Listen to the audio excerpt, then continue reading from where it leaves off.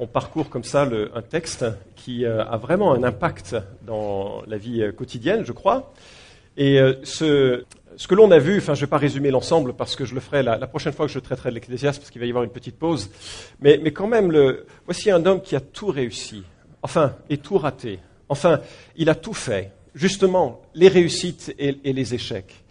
Et il a fait des choses très belles, il a fait des choses terribles. Franchement, à certains moments de sa vie, ça n'aurait pas été quelqu'un que vous auriez aimé fréquenter.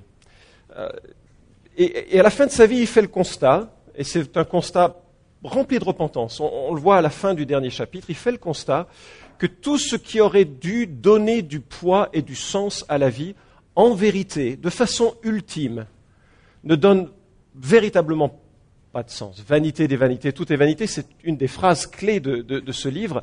Vous pouvez investir toute votre vie dans une profession et vous retrouvez un jour laissé par cette profession et vous vous dites « zut alors ». Vous pouvez engager tout votre cœur dans une relation de couple, dans une relation avec des enfants et réaliser à la fin que ce n'est pas ce qui apporte le sommet qu'on attendait au début. Vous pouvez investir dans une activité sportive, prendre les plus grands trophées, devenir en première page des journaux et réaliser que ça va vous laisser sec et sans satisfaction profonde. Vanité des vanités, tout est vanité. Et il a parcouru l'ensemble de ces expériences, certaines à peine recommandables dans une église, j'espère que vous ne l'avez pas dit à vos enfants, et il a parcouru l'ensemble de ces activités et il fait le constat que c'est pas brillant, c'est pas brillant. Et alors, ce matin, on rentre dans une petite section d'un chapitre qui traite un peu de la sagesse. Alors, quand on classe les gens, il y a plusieurs manières de les classer. Peut-être dans vos têtes, vous faites le classement petit, grand, riche, pauvre, jaune, black, blanc, rouge, je ne sais pas, cadre, ouvrier. Et les livres de la sagesse tendent à être caricaturaux. Et ils classent les individus en deux catégories, les sages et les... C'était le terme biblique. Je m'attendais à quelque chose d'un peu plus méchant. Et c'est effectivement...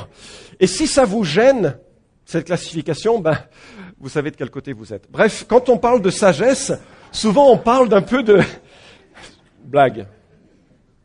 Quand on parle de sagesse, parfois on pense à des hommes un peu ermites, à la barbe longue et blanche, qui prononcent des paroles profondes. Et puis d'autres qui ont d'autres rapports culturels pensent aux Shadocks, qui se sont illustrés. Alors ceux qui ont rigolé ont un âge certain, n'est-ce pas? Ce sont des personnages qui ont été créés dans les années 68. Il paraît qu'ils sont nés en avril 1968. C'est un bail. Je savais même pas que la télévision les projetait à cette époque.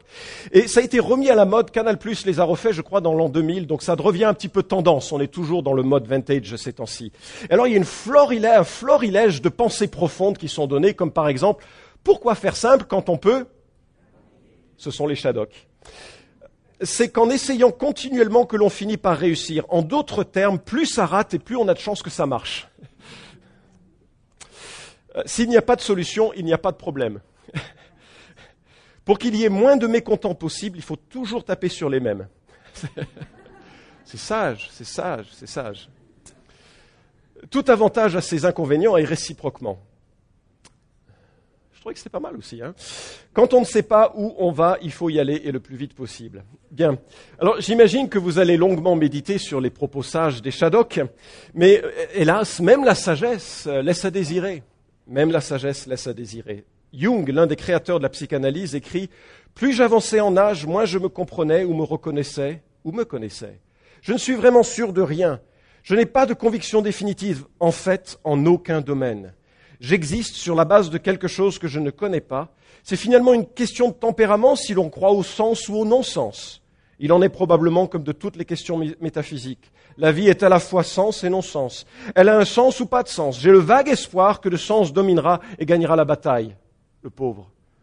Et il a tellement influencé de gens en disant « j'en sais rien ». Vous imaginez ça? Quelle différence et quel contraste avec l'Écriture qui dit « Dieu dit ». Et Dieu a inspiré sa parole pour que nous soyons dans sa sagesse. Finalement, bon nombre des pensées des hommes ressemblent à cette structure écossaise. J'ai rien contre l'Écosse, mais peut-être vous connaissez cette petite ville qui se trouve à Oban. Et il y a la tour MacCraig. MacCraig était un banquier finalement assez philanthropique parce qu'il avait pitié des maçons qui n'avaient rien à faire pendant l'hiver.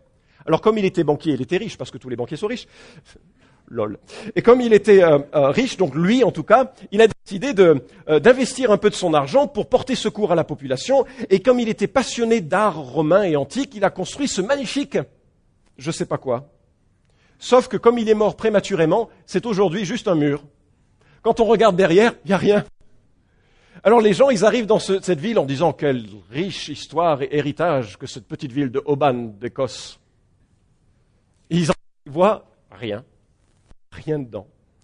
Et finalement, beaucoup des sagesses humaines, quand on les a menées jusqu'au bout, on se rend compte qu'il n'y a pas grand-chose. Il n'y a pas grand-chose.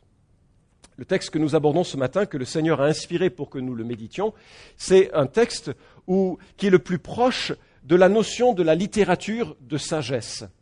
La Bible est un composite de 66 livres dans lequel nous trouvons des récits, le livre de la Genèse, 1 Samuel par exemple, le livre des Actes des Apôtres ou Jonas, sont essentiellement des récits. Ils nous racontent ce que Dieu a fait, ce que les hommes ont fait, en bien, en mal, et c'est juste une histoire qui nous est rapportée. Il y a des livres qui sont des lois, le Lévitique notamment, c'est un livre essentiellement composé de lois et régulations qui concernent une population liée à une alliance particulière, le peuple juif lié à Dieu par une alliance unique dans le temps qui était censée préparer à une alliance supérieure. Et puis il y a des livres qui sont prophétiques ou des genres littéraires qui sont prophétiques. Les prophètes sont un peu comme les journalistes d'aujourd'hui. C'était des gens qui secouaient les pouvoirs politiques, qui secouaient l'apathie des gens. Mais eux, ils le faisaient dans le bon sens. Et ils étaient là pour essayer de faire prendre conscience qu'il y a quelque chose qui n'allait pas dans la vie.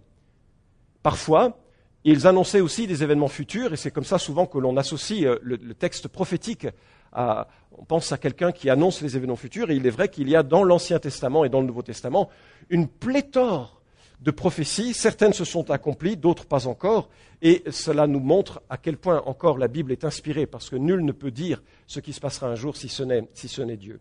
Il y a d'autres genres littéraires, mais il y en a un qui nous occupe maintenant depuis quelques semaines, qui est le genre qu'on décrit comme de la littérature de sagesse. Et l'Ecclésiaste est un peu entre plein de choses. C'est à la fois un récit, Salomon parle de sa vie, et c'est à la fois des observations. Et là, la section qui nous préoccupe, c'est peut-être la plus liée à la littérature de sagesse que nous ayons de tout le livre de l'Ecclésiaste. Alors, c'est pas toujours facile à évoquer dans un message. J'espère que j'en ferai le tour de façon intéressante et percutante. Mais l'idée de la sagesse dans le Nouveau Testament, c'est pas de remplir la tête de connaissances. Les Grecs étaient très férus de cette approche, mais la sagesse juive que les Seigneurs voudraient que nous développions, c'est une sagesse qui s'inscrit dans la vie. Et c'est plein de choses très simples, très concrètes. Par exemple, si vous ne vérifiez pas votre compte régulièrement, vous aurez un appel de votre banquier. C'est prophétique. C'est sage. Si vous n'investissez pas dans l'éducation de vos enfants, vous les retrouverez en prison. Non, c'est pas tout à fait comme ça. C'est caricatural, justement. C'est un peu ce genre de propos qui sont tenus pour essayer de dire réfléchissez à la manière dont vous vivez. Si vous n'avez aucun objectif, vous irez nulle part. Ecclésiaste chapitre 9, donc je vous invite à lire avec moi et on va essayer de voir ce que le Seigneur veut nous dire dans un message de ce genre qui balaye loin et large. Je suis conscient que certains vont dire oh bah c'est évident, et puis d'autres ils vont dire ah tiens ça c'est vraiment pertinent pour moi aujourd'hui. Pour d'autres ce sera peut-être demain. En tout cas, lisons à partir du chapitre 9 et du verset 13 jusqu'au chapitre 10 et au verset 20. J'ai aussi vu sous le soleil cet exemple de sagesse qui m'a paru remarquable. Il y avait une petite ville avec peu d'hommes, un roi puissant marcha sur elle, l'investit et construisit contre elle de vastes retranchements. Il s'y trouvait un homme pauvre et sage qui aurait pu délivrer la ville par sa sagesse. Et personne ne s'est souvenu de cet homme pauvre. J'ai dit, la sagesse vaut mieux que la vaillance. Cependant, la sagesse du pauvre est méprisée, et ses paroles ne sont point écoutées. Les paroles des sages, écoutées dans le calme, valent mieux que le cri de celui qui domine parmi les insensés. La sagesse vaut mieux que les armes de combat, mais un seul pécheur anéantit beaucoup de bien. Les mouches mortes infectent et font fermenter l'huile du parfumeur. Un peu de folie l'emporte sur la sagesse et sur la gloire. Le cœur du sage l'incline à sa droite, le cœur de l'insensé à sa gauche. Quand l'insensé marche dans un chemin, le sens lui manque et il dit de chacun « Pah, voilà un insensé ». Si l'esprit de celui qui domine s'élève contre toi, ne quitte pas ta place, car le calme évite de grands péchés. Il est un malheur que j'ai vu sous le soleil, comme une inadvertance échappée à celui qui gouverne. La sottise est placée au poste très élevé, et des riches sont assis dans l'abaissement. J'ai vu des esclaves sur des chevaux, et des princes marcher à pied comme des esclaves. Celui qui creuse une fosse y tombera, celui qui fait une brèche dans une clôture sera mordu par un serpent, celui qui remue des pierres en sera blessé, celui qui fend du bois court un risque. Si le fer est émoussé et qu'on n'en ait pas aiguisé le tranchant, on devra redoubler de vigueur, mais la sagesse a l'avantage du succès. Si le serpent mord faute de charme, il n'y a point d'avantage pour le charmeur. Les paroles de la bouche du sage sont pleines de grâce, mais les lèvres de l'insensé causent sa perte. Le début des paroles de sa bouche est une sottise, et la fin de son discours est de la démence malfaisante.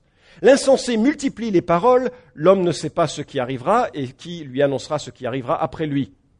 Le travail de l'insensé le fatigue parce qu'il ne sait pas aller à la ville. Malheur à toi, pays dont le roi est un jeune garçon et dont les ministres mangent dès le matin. Heureux, toi, pays dont le roi est un fils de noble et dont les ministres mangent au temps convenable pour prendre des forces et sans beuverie. Avec 2 mains paresseuses, la charpente s'affaisse. Avec 2 mains lâches, la maison a des gouttières. On fait des repas pour se divertir, le vin rend la vie joyeuse et l'argent répond à tout. Ne maudis pas un roi, même dans ta pensée et dans ta chambre à coucher, ne maudis pas un riche, car l'oiseau du ciel en emporterait l'écho, la gent ailée redirait ce que tu as dit. Fin de la parole inspirée de Dieu. Quelques remarques d'hommes, avec une première, c'est que une personne bruyante l'emporte sur les sages. Vous avez le plan sur votre bulletin. Mais le scénario est tout simple dans les premiers versets. Au verset 13 à 18, on a une petite ville sans défense, des soldats armés jusqu'aux dents. Tout le monde est effrayé, ça hurle dans tous les sens. Et qui l'emporte ? Celui qui crie le plus fort. Et pourtant, il y avait là quelqu'un pauvre et méprisé qui était capable de sauver la ville. Hélas, 3 fois hélas. Qui écoute le pauvre méprisé ? Personne. Alors, vous allez vous dire que franchement, Lyon n'est pas assiégé, que vous n'êtes pas soldat et que ce genre d'illustration, ça ne vous parle pas du tout. Mais en même temps, je pense qu'il y a un principe intéressant, universel, notamment dans les décisions prises en collectivité. Généralement, c'est le plus bruyant qui l'emporte, non ? Allez à une réunion de copropriétaires. La nature humaine s'y exprime avec grande classe. Il y en a qui l'ont vu. Qui gagne ? Celui qui est le plus bruyant. Comment est-ce que les syndicats font plier des gouvernements ? S'ils font suffisamment de bruit, si les gens se plaignent suffisamment de leur grève, ils vont faire plier un gouvernement. Le plus de bruit, le plus d'influence. J'ai même vu des assemblées générales d'églises, enfin d'associations qui jouaient à l'église, être remplies de critiques terribles, et souvent non fondées, mais bruyamment amenées, et d'autres qui pleuraient tellement c'était affligeant. Et qu'est-ce qui remportait la mise ? Le plus bruyant. Alors il y a des variantes avec le plus populaire, le plus notable, le plus beau, le plus riche. Le principe du plus bruyant qui l'emporte est instinctif dans la plupart des communautés et nous devons apprendre, dans une certaine sagesse que voudrait nous communiquer Salomon, à prendre de la distance avec celui qui, naturellement, est le plus influent. Un ami me rapportait ses vacances près d'un étang. Ce n'est pas une bonne idée de passer des vacances près d'un étang. Je pense qu'il y a 10 000 manières de passer des vacances bien meilleures que près d'un étang. Il y a des moustiques, ça sent mauvais. Mais l'une des choses qui l'a particulièrement ennuyé, c'est le bruit des crapauds. Parce que quand un crapaud crapote, ça fait un bruit. Alors, la première nuit, ils n'ont pas fermé l'œil. La deuxième nuit, ils ont pris les kalachnikovs, les bombes atomiques, et ils se sont partis à la chasse aux crapauds. Et ce qui les a surpris, c'est qu'il n'y avait que 4 ou 5 crapauds. Je ne sais pas comment ils ont fait pour les identifier et les reconnaître, et je ne veux pas le savoir. Mais ils les ont pris, et les ont enlevés, et ils vécurent heureux de longs jours à côté de l'étang. 4 ou 5 crapauds pour tenir en éveil toute une armée de campeurs. Et c'est un peu le principe que Salomon essaye de relever ici. La morale de cette section, c'est qu'il ne faut pas nécessairement aller dans le sens du plus bruyant. Et la conclusion que nous fait Salomon là-dessus, c'est qu'un seul pécheur anéantit beaucoup de biens. Et il ne faut pas permettre aux pécheurs de prendre la domination sur ce qui doit être fait correctement. Ce qui nous donne le deuxième conseil de sage que nous propose Salomon, c'est qu'une goutte de poison peut être définitive. Si jamais vous avez dans votre armoire du poison, n'essayez pas d'en prendre une goutte en disant on verra bien. Les mouches mortes infectent et font fermenter l'huile du parfumeur. Il faut observer la grande sagesse de Salomon parce que du temps encore de Louis Pasteur, on croyait aux générations spontanées. On disait que l'eau devenait croupie à cause de la génération spontanée. Et c'est Louis Pasteur qui a montré qu'il était impossible que la vie spontanément comme ça naisse des choses. Il aurait simplement dû lire Ecclésiaste chapitre 10, verset 1. Il faut des petites bêtes pour corrompre et faire fermenter les petites choses les produits naturels et biologiques. Alors, l'huile du parfumeur, ça ne doit pas vous inviter à une grande confiance. Il faut savoir que les parfums, à l'époque, étaient utilisés de l'huile comme fixateur. C'est-à-dire que si vous vouliez vous parfumer, vous aviez de toute façon un truc bien huileux sur le visage, d'accord ? On en mettait peu sur les vêtements, parce que ça faisait un peu sale, d'accord ? Alors, on mettait un petit peu d'huile, on n'en mettait pas comme ça, parce que... remarquez, il y a la barbe de Aaron qui est en psaume 133, bon ça... Bref, je reviens sur mes notes. Aujourd'hui, on utilise de l'alcool et on est heureux de vivre dans une civilisation comme la nôtre. Et là, les mouches mortes n'infectent rien. Bref. Qu'est-ce qu'il veut dire ici ? C'est qu'un petit peu rapidement dépensé peut tout casser. Une famille peut faire des économies sur de nombreuses années et être instantanément ruinée par le simple désir de vouloir jouer au casino un seul soir. Une société cotée en bourse qui a pris le temps de construire sa réputation peut être ruinée par une parole d'un patron ou d'un analyste financier. Un couple qui s'aime et qui fait attention à construire une vraie intimité peut se trouver détruit par un désir impulsif. Un petit compromis peut engendrer de grandes catastrophes. Est-ce que c'est ce que Salomon observe ? Ni le diable, ni la chair, ni le monde ne jouent de façon sympa et réglo, et leur cri, c'est toujours « ça ira, ça ira ». Mais si on vit en dessous des radars, ils ne sont jamais en dessous des radars de Dieu, qui sait que l'insensé peut, en un rien de temps, corrompre un grand travail. J'étais déjà passé au suivant, oui. Une fuite devant les énervés peut être pire. Je l'ai mis en petit pour ne pas vous effrayer. Mais ce qui est remarquable dans la nature humaine, c'est qu'on a toujours le sentiment d'être dans le bon milieu et que les autres sont à l'extrême, n'est-ce pas ? C'est un sentiment de droiture personnelle, très subjectif, qui est particulièrement exacerbé chez l'insensé, qui dit « moi je suis dans le droit chemin et tous les autres sont dans le mauvais chemin ». Et l'image qui nous est laissée ici, c'est une personne qui cherche une adresse, qui refuse de demander, qui se perd et qui, chaque fois qu'il demande, qu'il obtient une information, il dit « il est bête ». Et il ignore ce qu'on lui dit. Il faut vous représenter quelqu'un qui n'est ni musicien, ni artiste, ni quoi que ce soit, mais qui commente sur YouTube, sur toutes les nouveautés, des choses cadabrantes. Ou un patron qui vient de réaliser qu'il a fait une bêtise, qui sort de son bureau en criant sur ses employés pour tenter de ventiler sa colère. Et Salomon observe que si l'esprit de celui qui domine s'élève contre toi, ne quitte pas ta place. Ça veut dire quoi, ne quitte pas ta place ? Ne te lève pas pour commencer à t'avancer vers celui qui est en colère, pour mettre nez contre le nez, le coller contre un mur, baisse les yeux, tu ne me parles pas comme ça. C'est pas bien. Parce que si on fait comme ça, on rentre dans une logique où de grands péchés peuvent encore aller. En relisant les proverbes, pour beaucoup écrits par Salomon, il y a beaucoup d'indications sur la colère. Je me suis demandé si lui-même était colérique ou s'il était entouré de gens colériques. En tout cas, c'est une émotion qui est très naturelle à tous. Éphésiens chapitre 2, versets 1 et 3 nous dit que les gens du monde sont des enfants de colère. On est spontanément en colère, même si elle ne s'exprime pas toujours de la même manière. Certains sont avec une colère très visible, très irritée, d'autres une colère très cachée en quelque sorte. Mais on est naturellement, dans notre tendance naturelle, des gens de colère. Et Salomon dit, mais quitte pas ta place devant ces gens. Proverbe 14, 17 nous dit, une personne qui se met en colère facilement fait des bêtises. Proverbe 14, 29 nous dit « La personne qui garde son calme est très intelligente, mais celle qui se met en colère facilement montre sa bêtise. » Alors, Proverbe 15, 1 dit, enfin il y a plein de versets comme ça c'est très fort, je trouve, c'est très fort.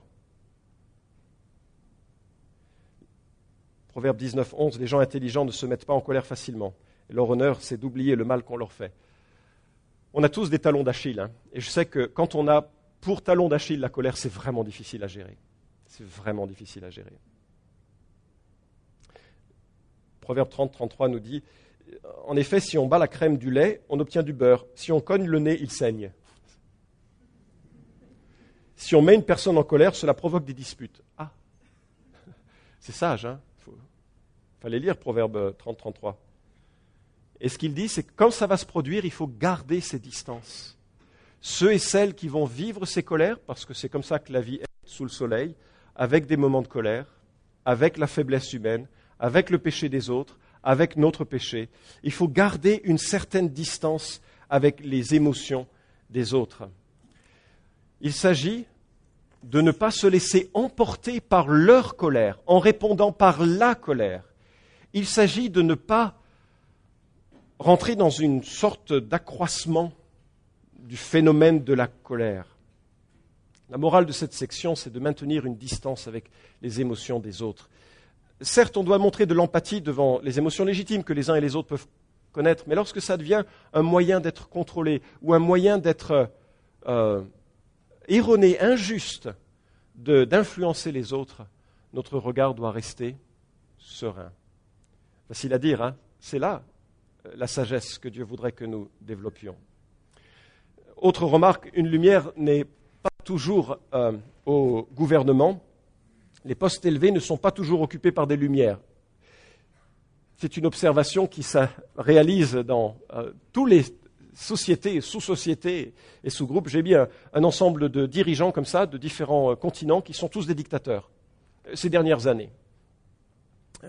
Enver Hoxha, qui était le dictateur de l'Albanie et qui a cru avoir créé le premier État athée du monde, voilà, et en éliminant les chrétiens et la croyance et les musulmans et l'ensemble de son État.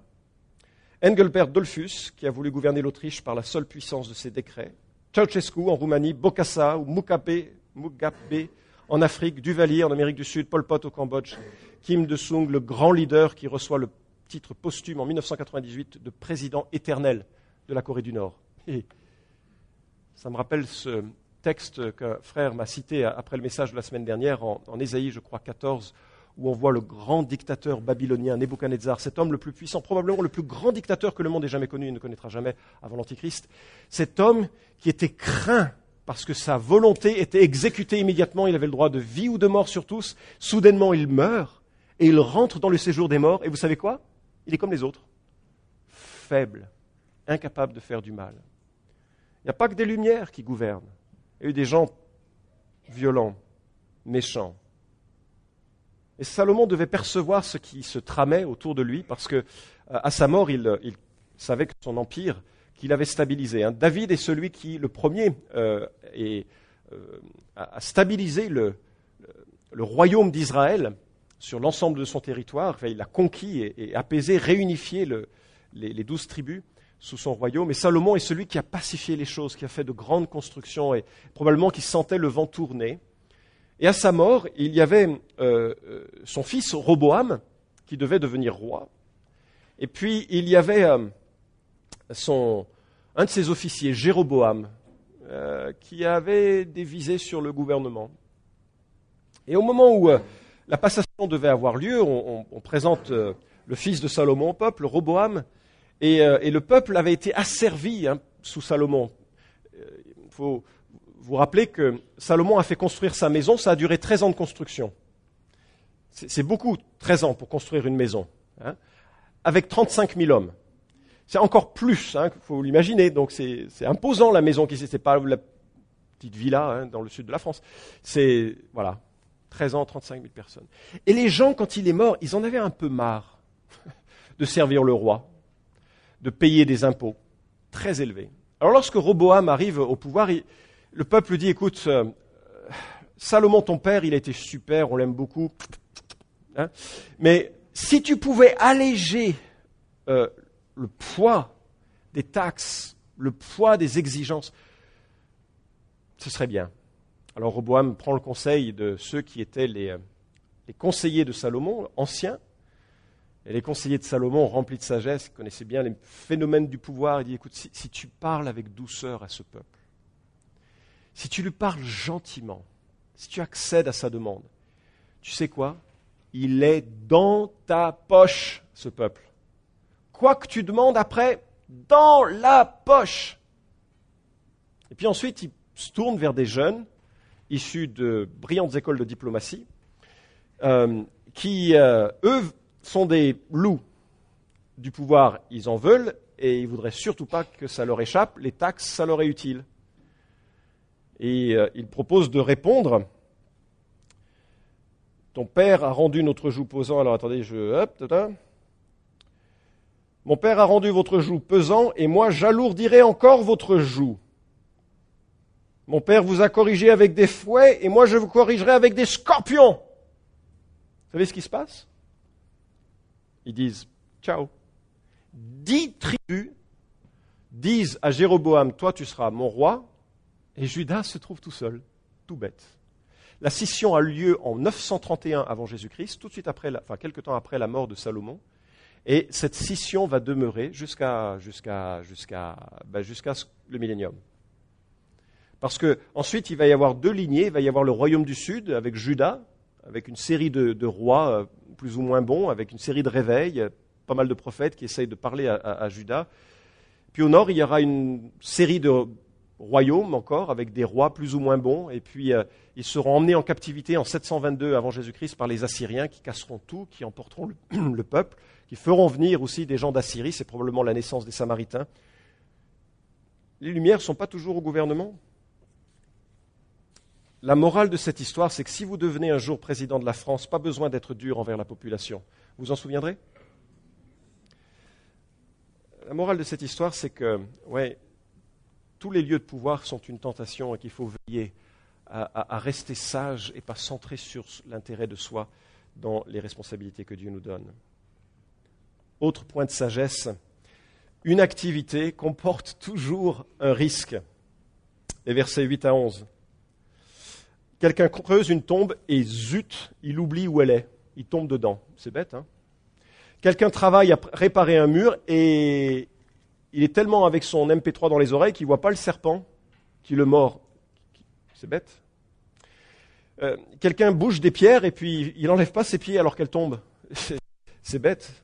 Quelqu'un fend du bois, la hache glisse, lui casse la tête. C'est bête. Quelqu'un doit dépecer un bœuf, il oublie d'affûter son... Ça lui prend 2 fois plus de temps et d'efforts, c'est bête.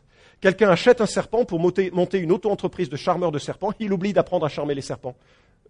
Alors il se fait mordre, c'est bête. Ça ne parle pas bien comme exemple, enfin, peut-être à notre situation, mais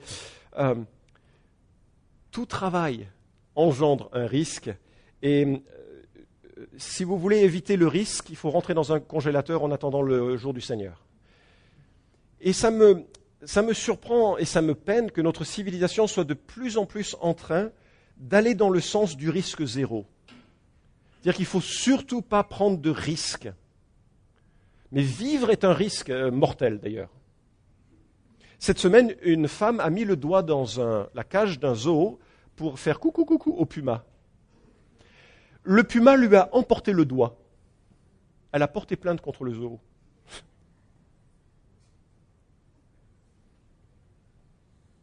Les instituteurs et les profs n'osent plus faire une sortie.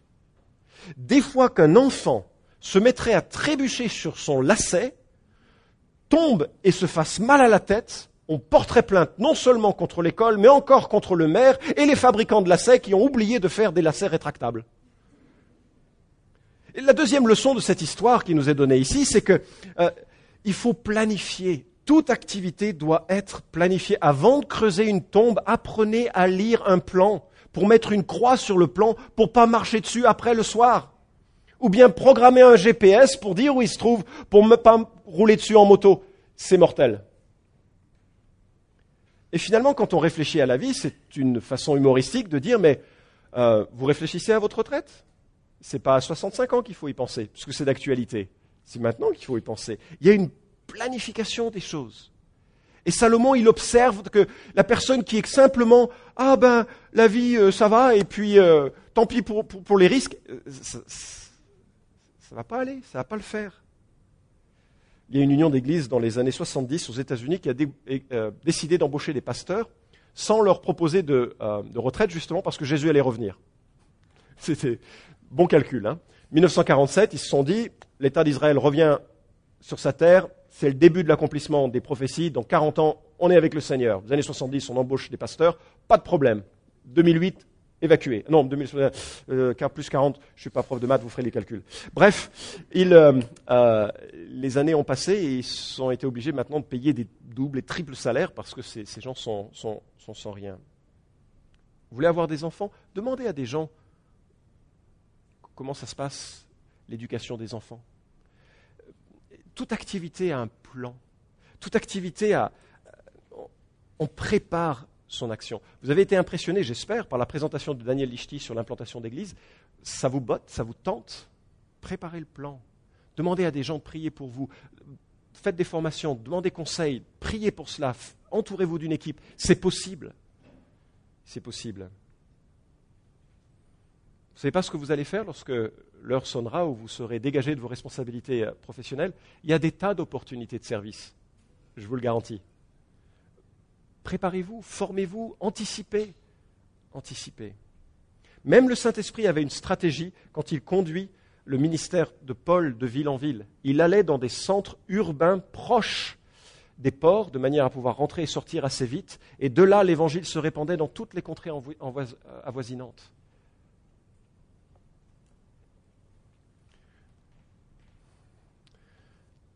J'aurais peut-être pas dû mettre, maintenant que je suis devant vous, ça m'ennuie de le lire comme ça, mais l'autre point, c'est un idiot se reconnaît facilement. Vous comprendrez, on est dans la caricature, je pense qu'on se reconnaît dans une partie parfois de ses propos. Mais Salomon dresse le portrait d'une personne qui est insensée. Et quand elle parle d'un insensé, elle ne parle pas de quelqu'un qui n'est pas intelligent, mais de quelqu'un qui n'utilise pas la sagesse qu'il a reçue de Dieu, parce qu'on aura tout reçu de Dieu. Finalement, on n'a pas choisi sa famille d'accueil, l'éducation qu'on a reçue, les capacités humaines ou physiques que l'on a. Tout ça, ça nous vient de Dieu, mais qui ne les met pas en pratique. L'insensé, c'est plutôt quelqu'un donc qui utilise ses lumières pour le mal. Et regardez le portrait qu'il lui dresse. Il parle, l'insensé, et il parle beaucoup, il multiplie ses paroles. Je me souviens de l'histoire que m'a rapporté un des stagiaires que nous avons eu dans l'église. Un jour, il a reçu l'appel d'une personne connue pour peut-être pas encore avoir tous ses sens. Le Seigneur sanctifie au fil du temps. Elle n'est pas là, donc je peux ni autour de quoi que ce soit, il n'y a pas de souci, vous ne ferez pas le lien. Mais donc sa femme prend le téléphone et c'était cette personne. Elle n'a pas eu le temps de dire bon, c'était parti.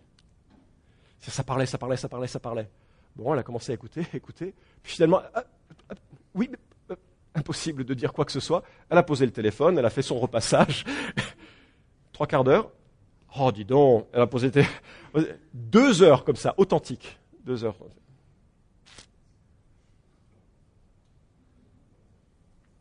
Non seulement le débit est énorme, mais en plus ça commence de façon rigolote, la sottise, et ça se termine en insulte, démence malfaisante. Par contraste, le Saint-Esprit nous dit en Éphésiens chapitre 4, verset 29, qu'il ne sorte de votre bouche aucune parole malsaine, mais s'il y a lieu, quelques bonnes paroles qui servent à l'édification nécessaire et communiquent une grâce à ceux qui l'entendent. Et il y a là une marque de l'insensé qui nous est rajoutée, c'est qu'il est toujours fatigué. Le travail de l'insensé le fatigue parce qu'il ne sait pas aller à la ville. Curieux comme propos. Ne pas savoir aller à la ville, c'est peut-être encore un peu obscur par rapport à notre culture, mais on pourrait dire c'est ne pas savoir où se trouvent les toilettes chez nous. Enfin, non, je ne sais pas si c'est très parlant non plus, mais ça vous donne une idée. À l'époque, ne pas savoir où se trouvait la ville, c'était fichu, quoi. Puis c'était tellement en lieu commun, il n'y avait pas des grosses mégapoles comme ça avec des milliers de rues. Enfin, ne pas savoir trouver la ville, c'était grave, c'était vraiment, vraiment grave. Et le paresseux, il en est tellement à ce... Et ça me conduit donc à presque la dernière section de ce passage, c'est qu'un esprit paresseux peut tout casser. Salomon contraste des gouverneurs sérieux qui mettent leurs responsabilités avant la satisfaction de manger, à ceux qui, au contraire, sont gouverneurs pour manger et piller les biens des autres, puisque c'est un peu là leur approche. Lorsque des patrons sont dans la fête, ça ne va pas bien pour la boîte. On a appris que les cadres chargés, mais les plus hauts cadres chargés de l'organisme de surveillance de la bourse new-yorkaise, passaient 12 à 14 heures par jour sur des sites porno avant que le crash ait eu lieu. Ai-je besoin de commenter l'information ? Avec 2 mains paresseuses, la charpente s'affaisse. Avec 2 mains lâches, la maison a des gouttières. La paresse est une gangrène qui tuera notre civilisation habituée à tout recevoir de l'État ou de son environnement ou des autres. On a déjà vu Ecclésiaste chapitre 9, verset 10. « Tout ce que ta main trouve à faire avec ta force, fais-le, car il n'y a ni activité, ni raison, ni science, ni sagesse dans le séjour des morts où tu vas. » Salomon a déjà remarqué combien c'était agréable la vie dans les petites choses qu'on en tirait. Ce n'était pas dans les grandes choses, pas dans les grands projets. Je ne vous refais pas les lumières fréquentes qu'il nous a laissées là-dessus. Mais l'un des grands plaisirs de l'existence, c'est l'activité. Et si justement, il est proposé, planifié dans la perspective de Éphésiens 2.10, nous avons été créés en Christ pour des œuvres bonnes que Dieu a préparées d'avance pour que nous les pratiquions. Et celui qui rejette cette bénédiction, parce qu'il prend trop de temps sur Facebook, parce qu'il regarde trop la télé, parce qu'il regarde trop de films ou je ne sais pas quoi, parce qu'il se protège de je ne sais quoi, risque de tomber parce que la charpente est tombée sur lui. J'ai repris en proverbe encore ce qui nous est rapporté. Va vers la fourmi paresseux, considère ses voies et deviens sage, elle qui n'a ni capitaine, ni officier, ni maître. Elle prépare en été sa nourriture, elle amasse pendant la moisson de quoi manger. Paresseux, jusqu'à quand seras-tu couché ? Quand te lèveras-tu de ton sommeil ? Un peu de sommeil, un peu d'assoupissement, un peu croiser les mains en te couchant, et la pauvreté te surprendra comme un rôdeur. Il y a une dizaine de versets, je ne vous en fais pas la liste, il suffit de trouver une concordance ou d'acheter de la Bible online et de faire F7, paresse ou paresseux. Vous allez être scotché, si ce n'est pas trop fatigant de taper sur le clavier, vous allez être scotché parce que vous allez trouver. Et le meilleur de tous ces versets, c'est Proverbe 19, 24. Juste fermez les yeux, représentez-vous la scène. Proverbe 19, 24, le paresseux plonge sa main dans le plat, mais il ne la ramène même pas à sa bouche. C'est trop fatigant.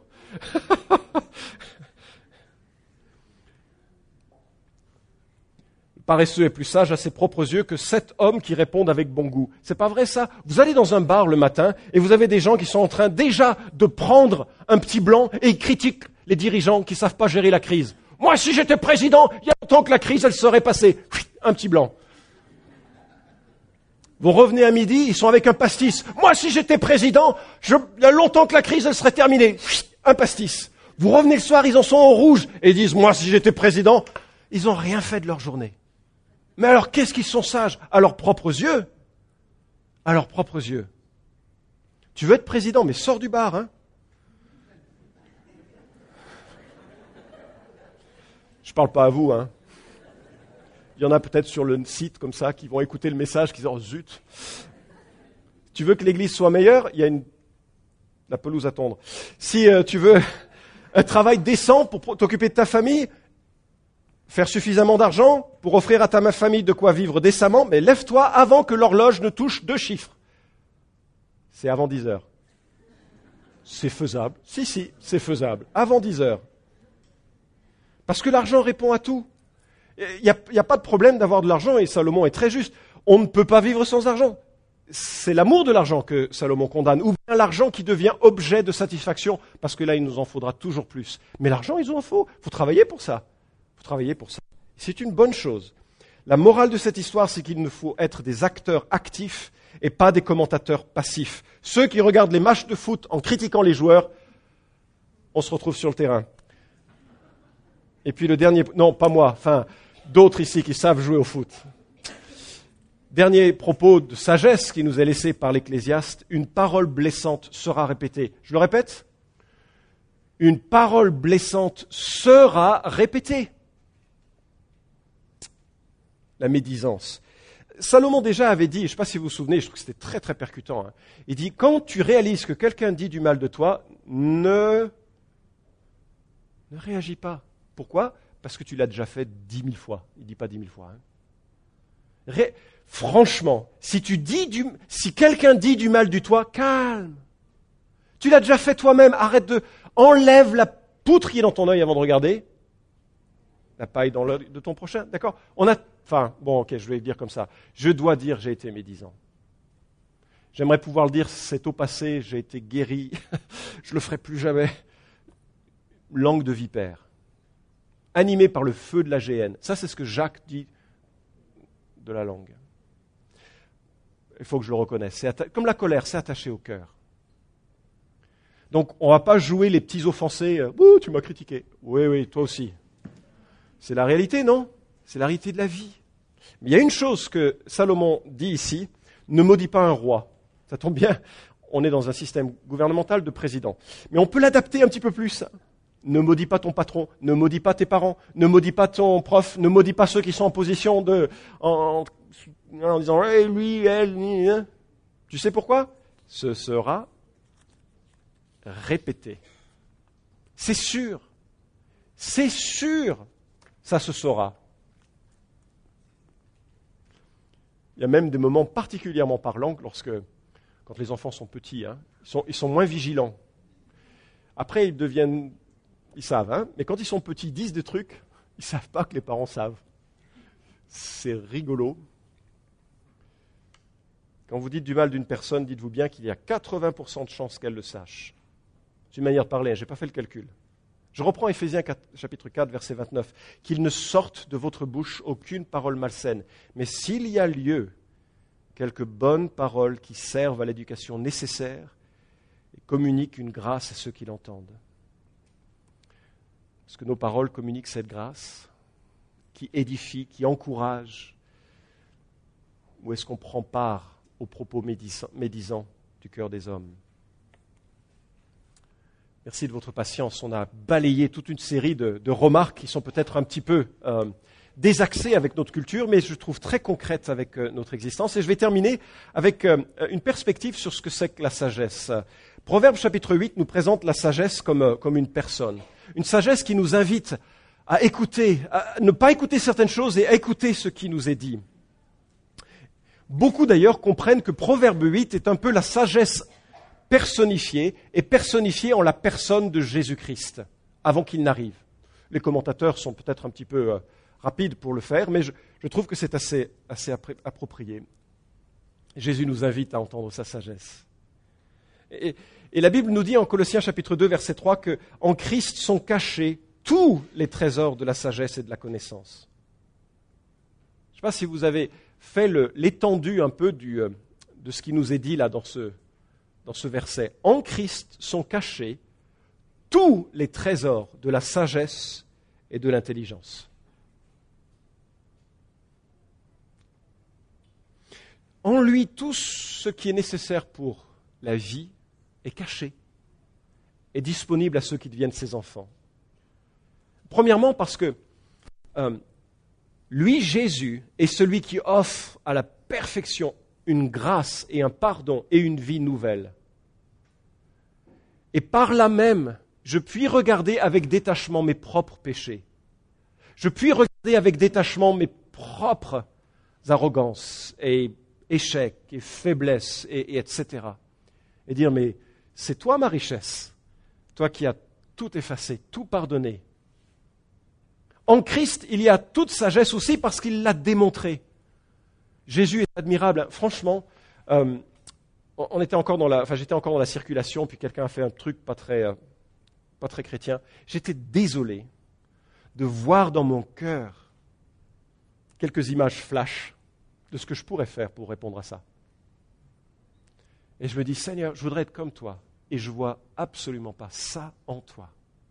En Christ, par son exemple, par sa vie, il y a tout ce qu'il faut, par son esprit qui nous a été envoyé par lui, pour qu'il serve de consolateur, de conseiller, d'avocat.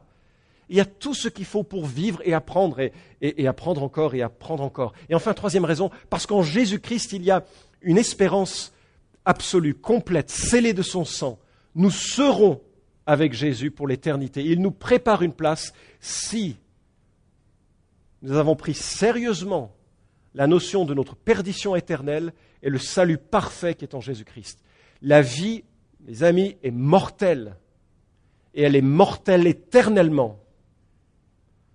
Et si vous ne vous êtes pas réconciliés avec Jésus, vous restez sous l'ombre de la colère d'un Dieu saint et juste qui ne supporte pas le péché, qui ne supporte pas mon péché. Et c'est pourquoi, mu par l'amour, il est descendu, il est venu, il est mort pour offrir un sacrifice parfait, pour que des hommes et des femmes reçoivent un plein pardon, reçoivent le Saint-Esprit, vivent différemment, vivent avec sa sagesse. L'église de Corinthe était dans un environnement extrêmement ancré sur la sagesse, une sagesse très humaine. Il voulait entendre les philosophes et Paul arrive avec quelque chose de très simple. Et ça n'a pas plu, les Corinthiens. Eux, ils voulaient un langage un petit peu plus sophistiqué, plus brillant, plus philosophe, grec, plus philosophie grecque. Et Paul a refusé. Il est venu avec cette sagesse de la croix.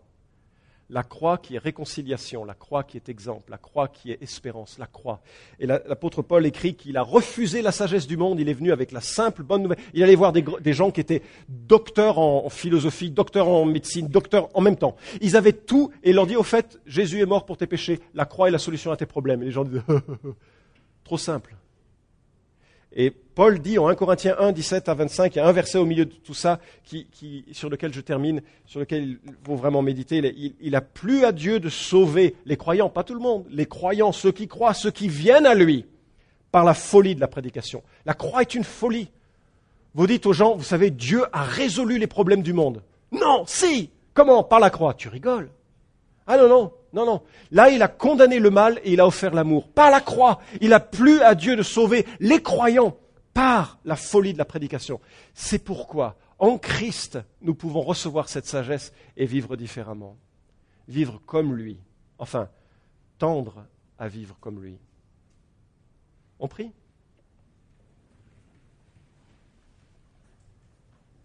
Seigneur notre Dieu, les paroles de sagesse que nous lisons dans ta parole, elles montrent qu'on n'est pas à la hauteur, souvent des accès. On a besoin de grâce, Seigneur, on a besoin de grâce.